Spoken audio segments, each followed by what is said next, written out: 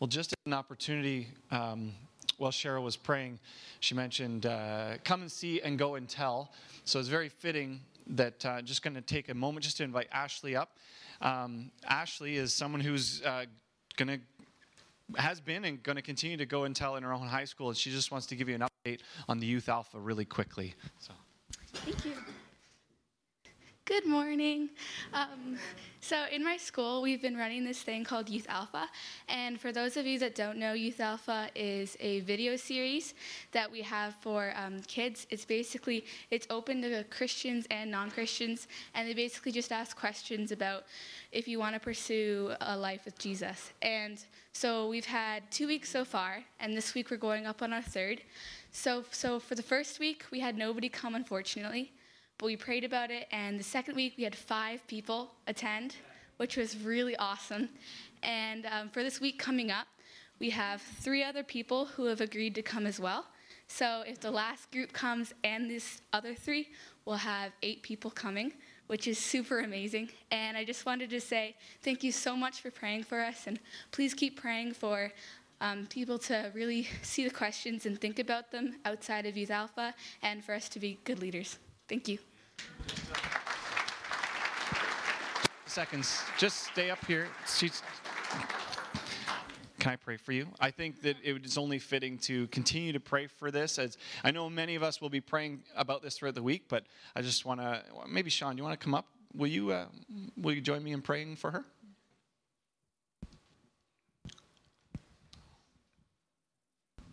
Only if I can add 1 more minute. Gave a pastor a microphone. Just a minute. You did. So it's been postponed a few weeks, time after time. And then they're ready to go and nobody shows up. What would you do? Give up? Maybe? Feel like it? They had pizza ready. So instead of just giving up, they went out and gave it away and said, see you next week. And that's who came. Proud of you. Let me pray. Father, thank you so much for Ashley and the other girls that are leading this at Earl of March. I pray, Lord, that you would be in a powerful way working in that school, that you would surround them with your presence, and that you would protect them, keep them safe and sound. And this is not the only Youth Alpha that's going on. I pray, Father, for the other ones that are going on in the city, that some of our youth as well are a part of. We lift that up to you. Keep it going strong, Father. Build your kingdom, we pray. In Jesus' name, amen.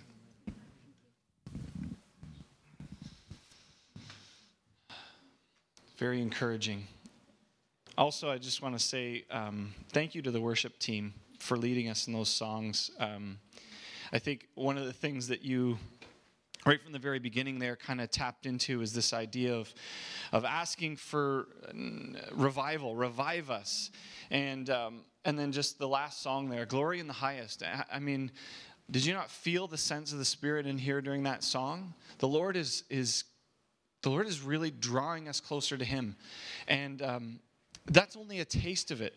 And I'm so encouraged and so excited of what God is doing in this place. And one of the things, in 2015, we did a survey on the life of the church here. And one of the things was that the sense of the way our services were going was one of our lowest categories, interestingly. I think if we did that survey again, I think that there would be a difference. And one of those things that made it low was a lot of people that took that survey, that when asked the question, do I prepare myself to come to church? In other words, do I just show up, or am I mentally thinking about it? Am I praying ahead of time? And then hearing Cheryl, you say, like, on Wednesday, God was already stirring you. What am I going to be praying for? You've come prepared. And I would challenge each and every one of us to be like, this is supposed to be an offering of praise, a sacrifice of praise. And to come prepared, to lay down your heart, to lay down your burdens. And this is the place where we get to collectively do it. And the more we do that, I think the level of the spiritual growth that we're going to see will continue to escalate. And it's just so exciting. So I encourage you in that. Keep going. Amen. So we're in our series on the Free Methodist ethos, this idea of the major characteristics, the key things that make Free Methodism what it is. Now, we talked last time about three really important concepts, and I gave a bit of an illustration to talk about that. This morning we're going to talk about something equally as important. But before I do that, I wanted to tell you about a time in history. And at the end, I'm going to ask you to guess about what time in history you think I'm talking about, okay? So here's a few of the points just to give you a picture. The people of this day are losing interest in religion. They're fighting of doctrines, and the differences between churches has left a bad taste in many mouths. The writing of some of the most influential atheists were on the side tables or in almost every home. And if not in their home, their books were talked about and the topic of conversation at work and stores. There's a massive gap between the rich and the poor. The people of faith looked on their society and saw nothing but heathenism. Godlessness ruled the day from their vantage point. Science was pushing religion further and further to scramble to remain relevant. Any trace of Christian truth was quickly leaving the textbooks of science. The best Christian authors of the day were doing their best to defend their faith, but sin seemed to remain rampant nonetheless. They were appealing to morality and right living, but the lifestyle of sin seemed to keep calling people above the faint whisper of truth. So the question is, what time in history am I talking about? How many of you thought I was talking a description about today? Put up your hand if you thought it was today. Okay? What did you thought it was somewhere between the 50s to the 80s, somewhere in that range? Okay? How many of you thought maybe between 1900 to 1950, somewhere in that range? How many of you guys thought 1700? Okay. You're tracking with me. Someone from this congregation just recently gifted me a wonderful set of books called The History of Methodism in 3 volumes, written by Abel Stevens. This man lived in the 1800s. And in it, he describes the setting in which Free Methodism or Wesleyan's thought was birthed. Now, if you remember, this is a history, so, if you have to pin your eyelids open or whatever you need to do, just bear with me. It is important. So there's something that has happened is the Great Reformation. And now we're almost 100 and some years, almost 200 years out from that moment. The church is now not what even Luther would have wanted. It's something that's not got a lot of life in it. It's a time in history where philosophers are just degrading Christianity, and Voltaire basically saying something along the lines of that, Christianity will be dead by the time I'm dead. And that didn't happen, and then he makes another quote basically saying it's going to be dead in 100 years. No. This is the time in which Methodism is birthed. Here's some of the stuff that Stephen says in his book in the first chapter. The encyclopedist had attempted a design of eradication from the circle of sciences every trace of Christian truth, and the polite writers of France, headed by Voltaire and Rousseau, had decked the corrupt doctrines of the day with attractions of eloquence, poetry, and humor and satire until they swept over the nation. Another part, it says, the age of reason was raging all around in England. The upper classes would use church as a place to show off their status. They laughed at piety, and they prided themselves of being above fanaticism of religion. Lower classes were mostly uneducated, illiterate, and were abandoned to their vices as a common way to clear their mind of a hard lifestyle. Wesley looked at this time he was living in. He looked at the state of the world, and this is what he had to say. This is a man whose uttermost conviction is that the world needs Jesus. This is what when he looked out his front porch, this is what he saw. What is the present characteristic of the English nation?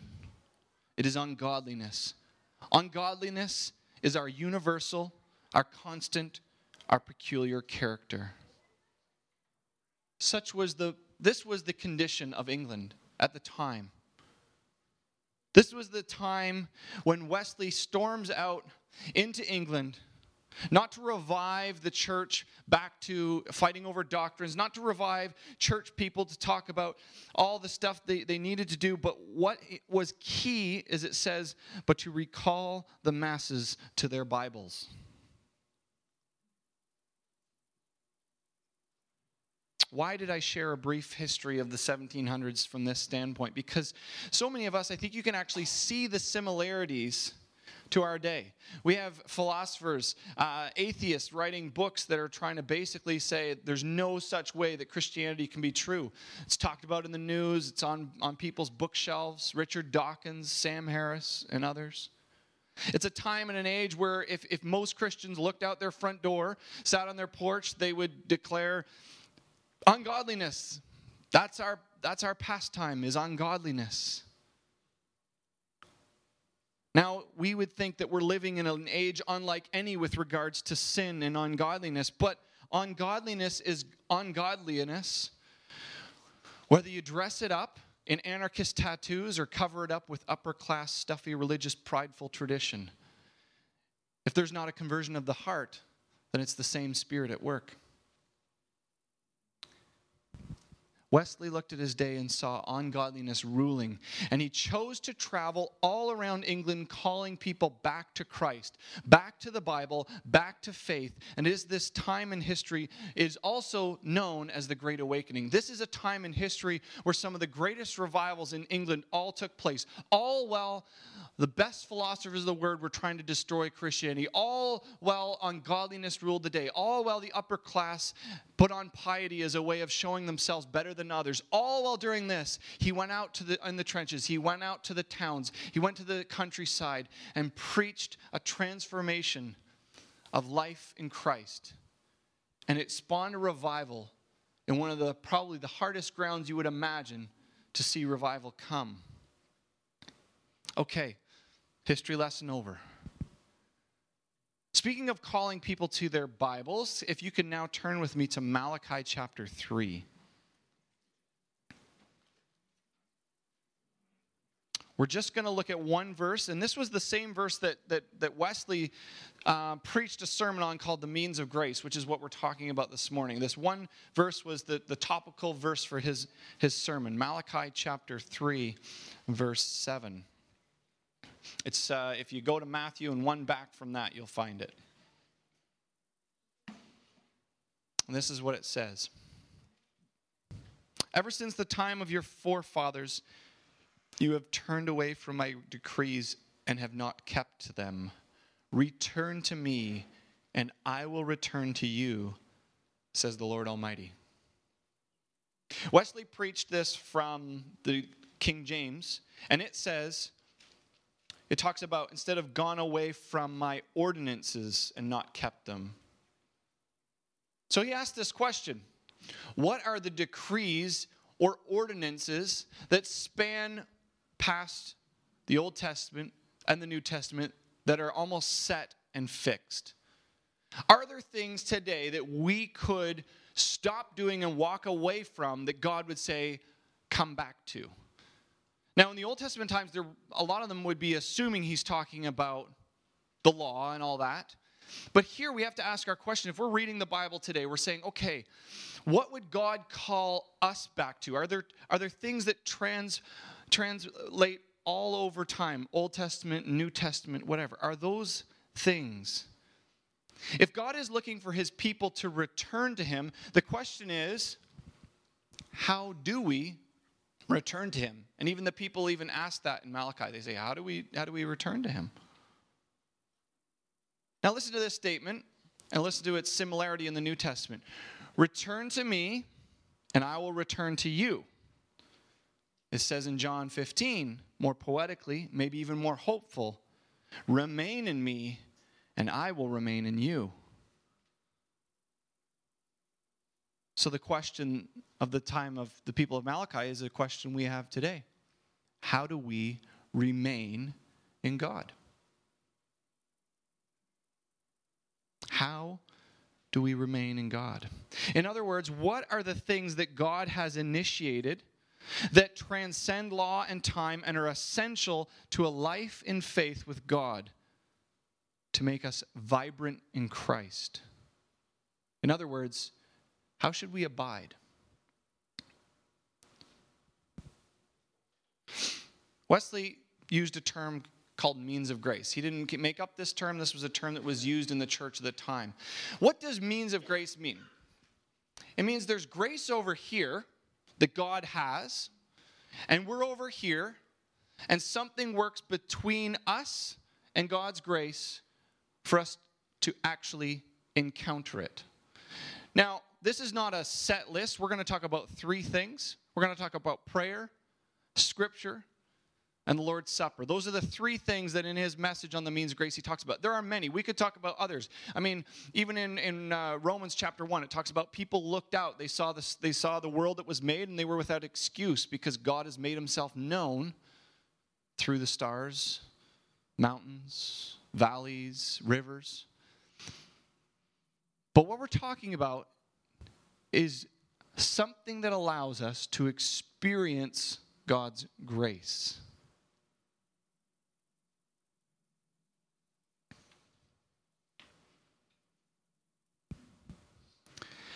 Wesley, at one point, he says, they are outward actions that produces an inward grace.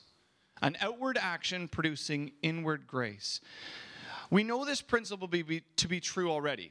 Think about this for a second. This idea that if you're going to do something that's outward and it's going to produce an inward grace. We know this is not something that's unknown to us. Think about Acts 20:35 that says it is more blessed to give than to receive.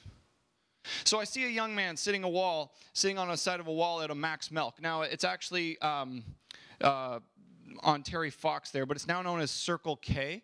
Anybody seen that they've made that change? Now I have 2 Ks to keep track of my life. I've got Circle K and Special K. You don't want to mix those up. And I'm really trying to figure out what's with the letter K that's so important. By the way, I also said that in my head just like Jerry Seinfeld. What's the deal with Ks anyways? Sorry. I'm trying to work through my failed career as a stand-up comedian, and sorry. Anyway, so I see this young man, and he's sitting on a wall, and I notice he's got a sign that's saying he's hungry, and so I'm like, okay. So I go and ask him, and I say, are you hungry? Well, he has a sign.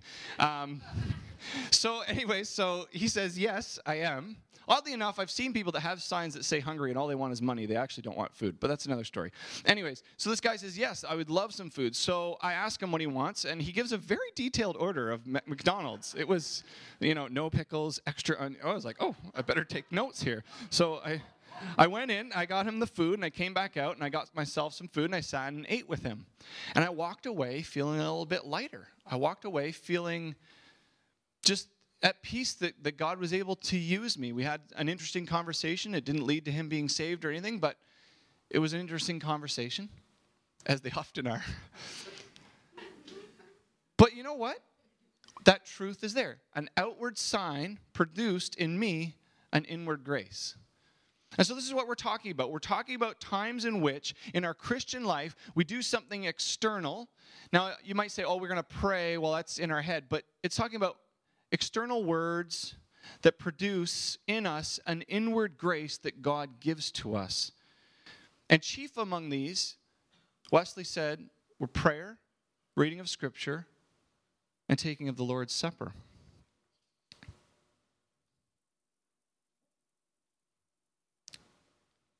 Prayer, reading of Scripture, and the Lord's Supper. Now, here's the first problem with this list is it's incomplete, and I know that. I don't have time to go through the entire list of ways we can experience God.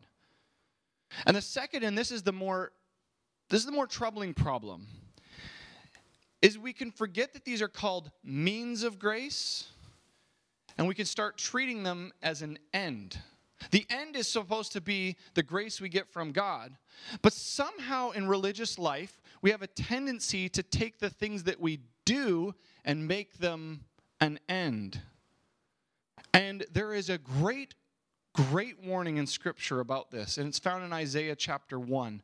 Verses 11-13 says this, "The multitude of your sacrifices, what are they to me, says the Lord? I have more than enough of burnt offerings of rams and of the fat of fattened animals. I have no pleasure in the blood of bulls and lambs and goats. When you come and appear before me, who has asked this of you? This trampling of my courts. Stop bringing meaningless offerings."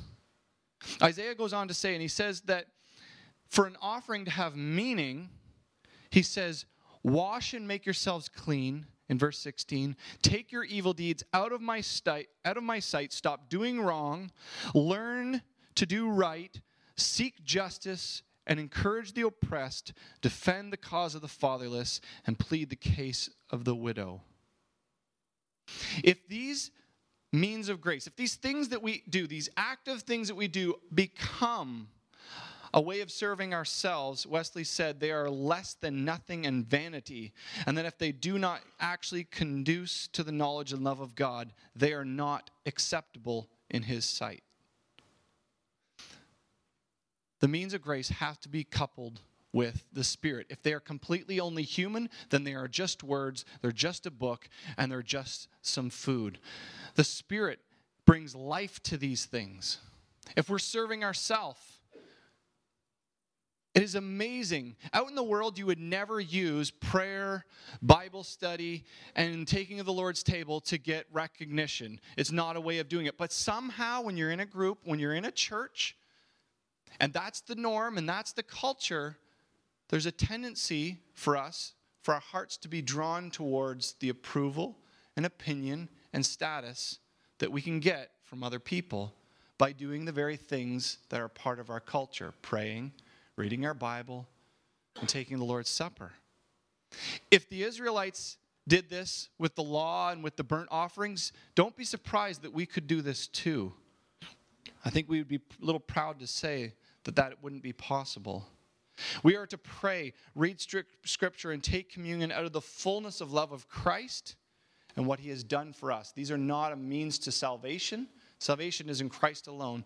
These are ways in which we understand the grace of God in a deeper way.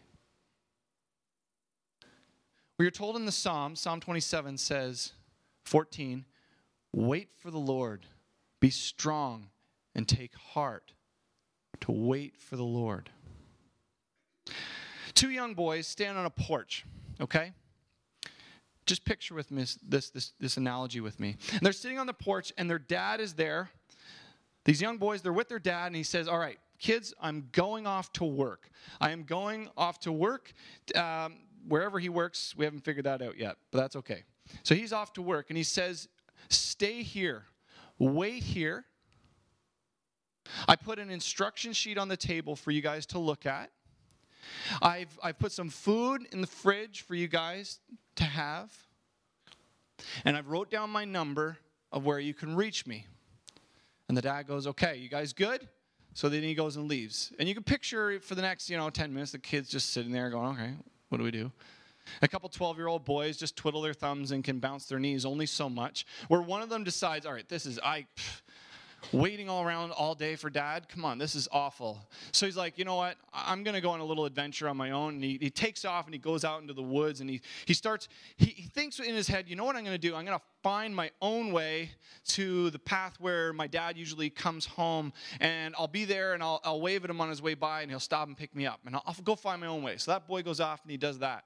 The other boy sits, and instead of twiddling his thumbs anymore, he goes and he picks up the letter on his table from his dad. And he's like, oh, okay, there's actually lots for me to do here.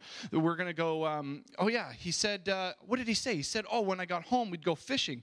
And then in the letter, there's all this stuff about, okay, make sure you tie some new fishing lures. And so he goes and he ties some new fishing lures. He comes back and he says, what else am I supposed to do while I'm waiting here? You got to get the tackle box. And he searches around. He can't find the tackle box. So he goes and he picks up the phone. He calls his dad. He has access to his dad, and his dad promised he could. And he calls, and his dad tells him exactly where the tackle box is, and he goes back and he starts working away again at getting everything ready. And then on the way home, the one boy, his dad comes home just as he said, and he's there and he's ready and he's waiting. He's waited on his dad all day long. He had the food that was in the fridge, and he felt satisfied knowing that his dad provided for him. He's got everything ready, and they're off to go fishing together. The other son decided he was going to wait by doing his own way, and he goes off and he went out into the woods. And in fact, by the time it gets dark, he realized that by going his own way, he's missed his father coming home. He never got to the path he was hoping to. And in the end, he's probably missed the fishing trip that his father promised. Now the question is, what are these two boys? Well, the one is many people like to go on their own path. We see God and we hear about God and we like, I can't wait on this guy to just show up. So I'm going to go do my own thing. I'm going to go down my path into the woods and do whatever I want. And I'm going to find my own way to where my Father's going to come back and my version of heaven. And you go off on your own way. And then there's another way. But it's talking about wait on the Lord. What does wait mean? This kid wasn't idly just sitting there doing absolutely nothing. He took and he ate. He read the letter and he did what his father had asked. He was being prepared and waiting on the Lord, waiting on his father. There could be a third son in this story, the one that decided he was going to stay at home, but not read the letter, not call his dad if he needed something, and not go to the fridge to take the food that had been provided to give him sustenance. Ask yourself, which one of those seems more like the fool? The one that went off on his own way? Or the one that stayed at home while everything was provided and he didn't take advantage of any of it? Scripture says to wait on the Lord.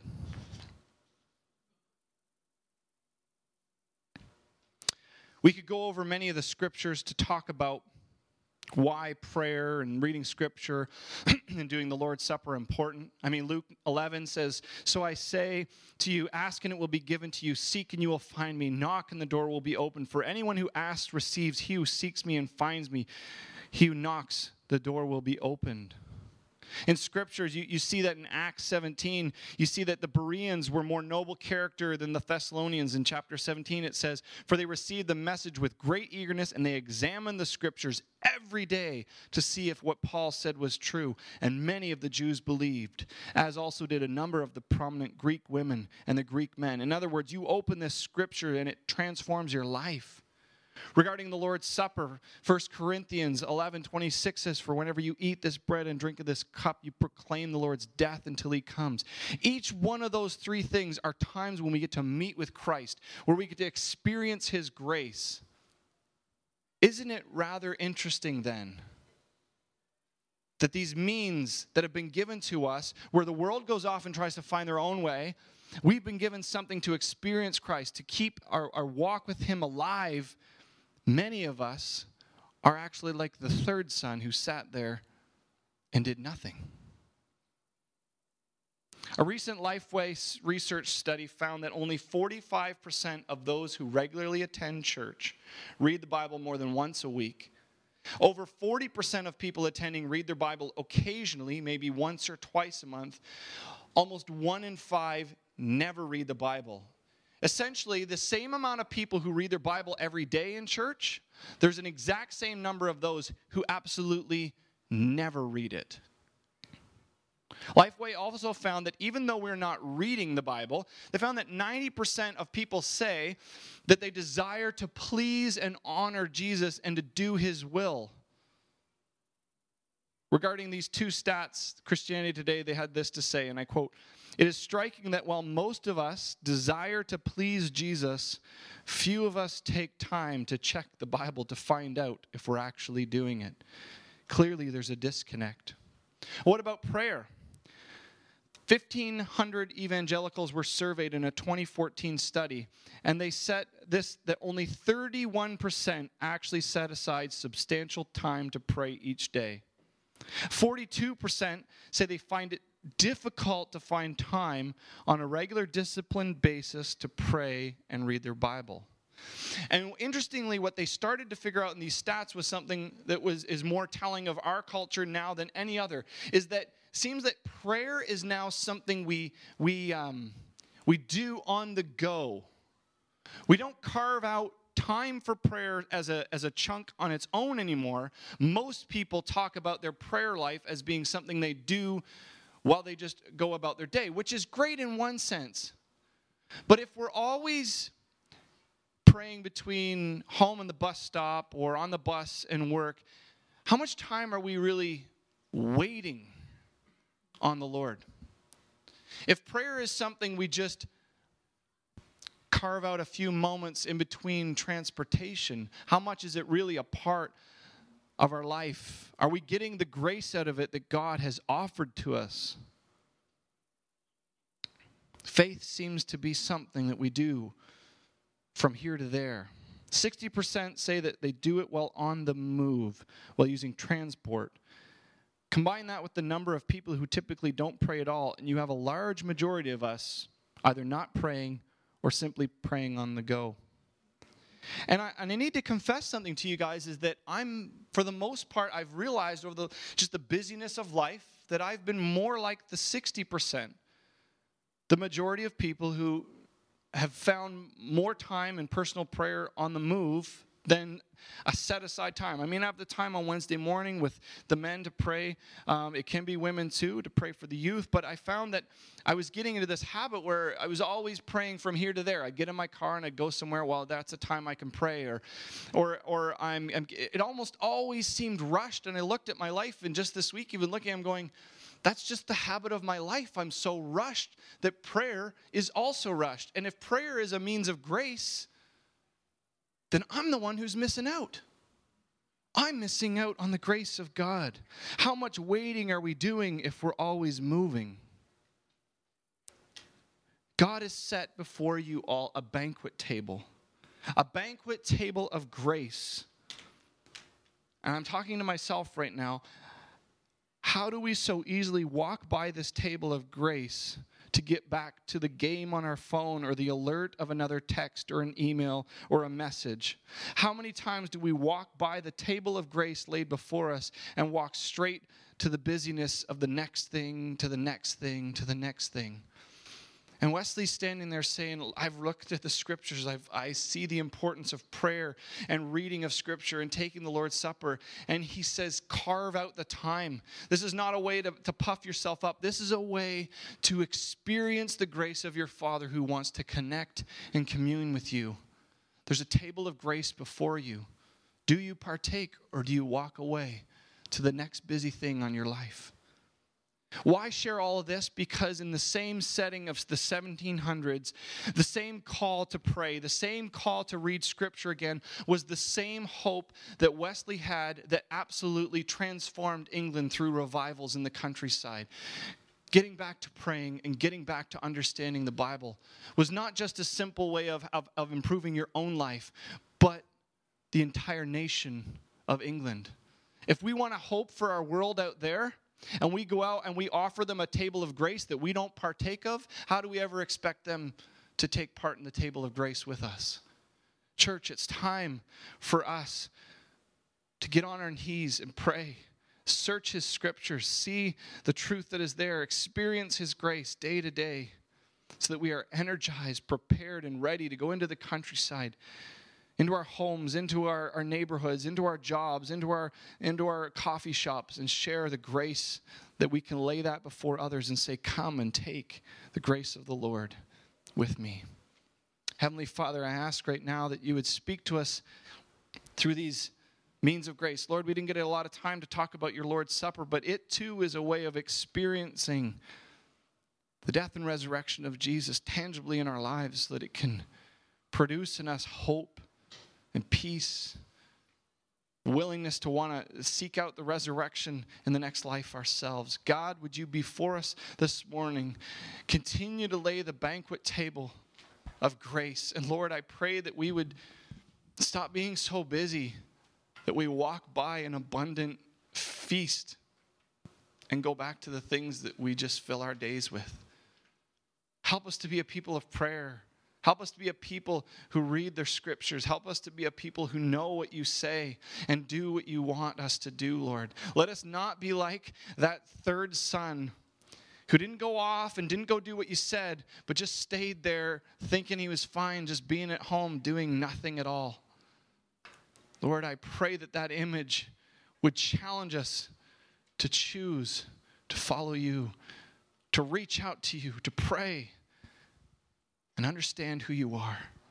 May we partake of the table of grace this morning. In your name we pray. Amen.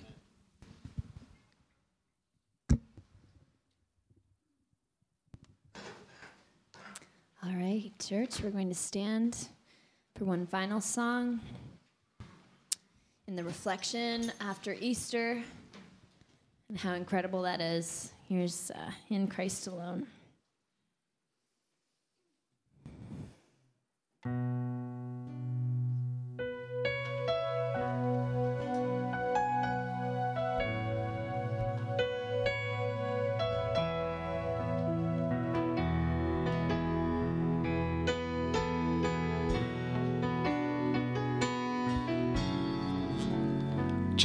Just a thought.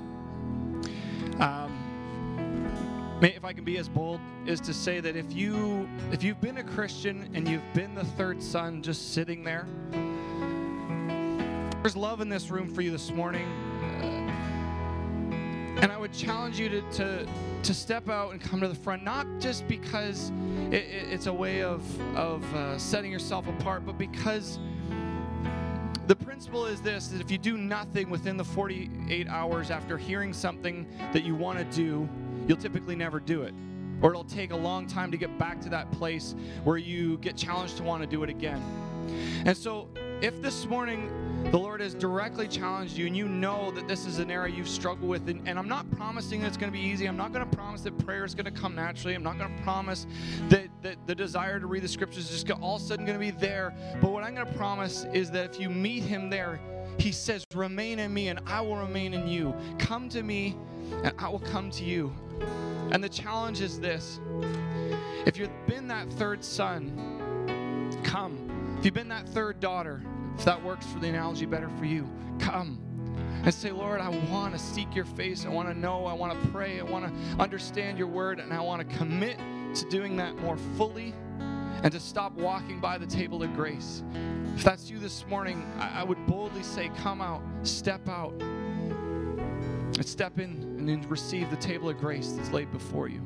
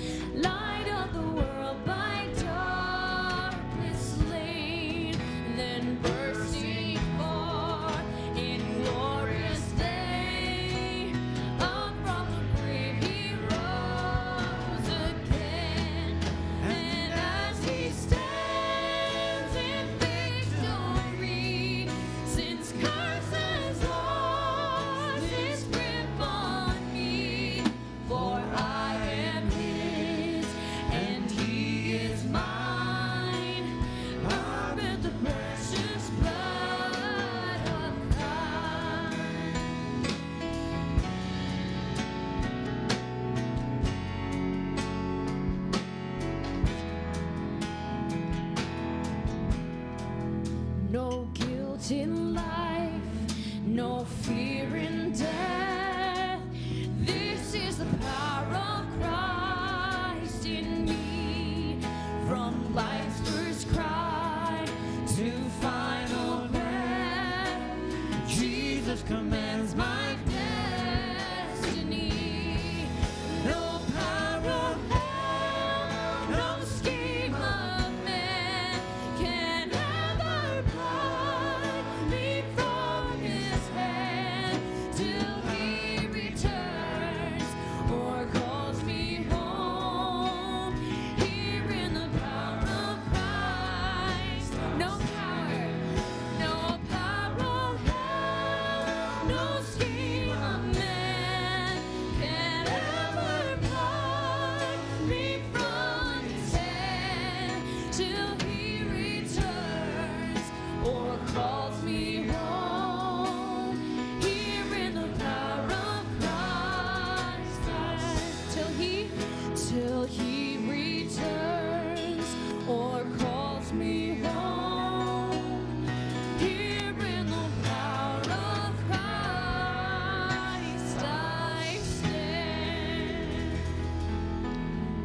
Ken, would you come and close in prayer for us?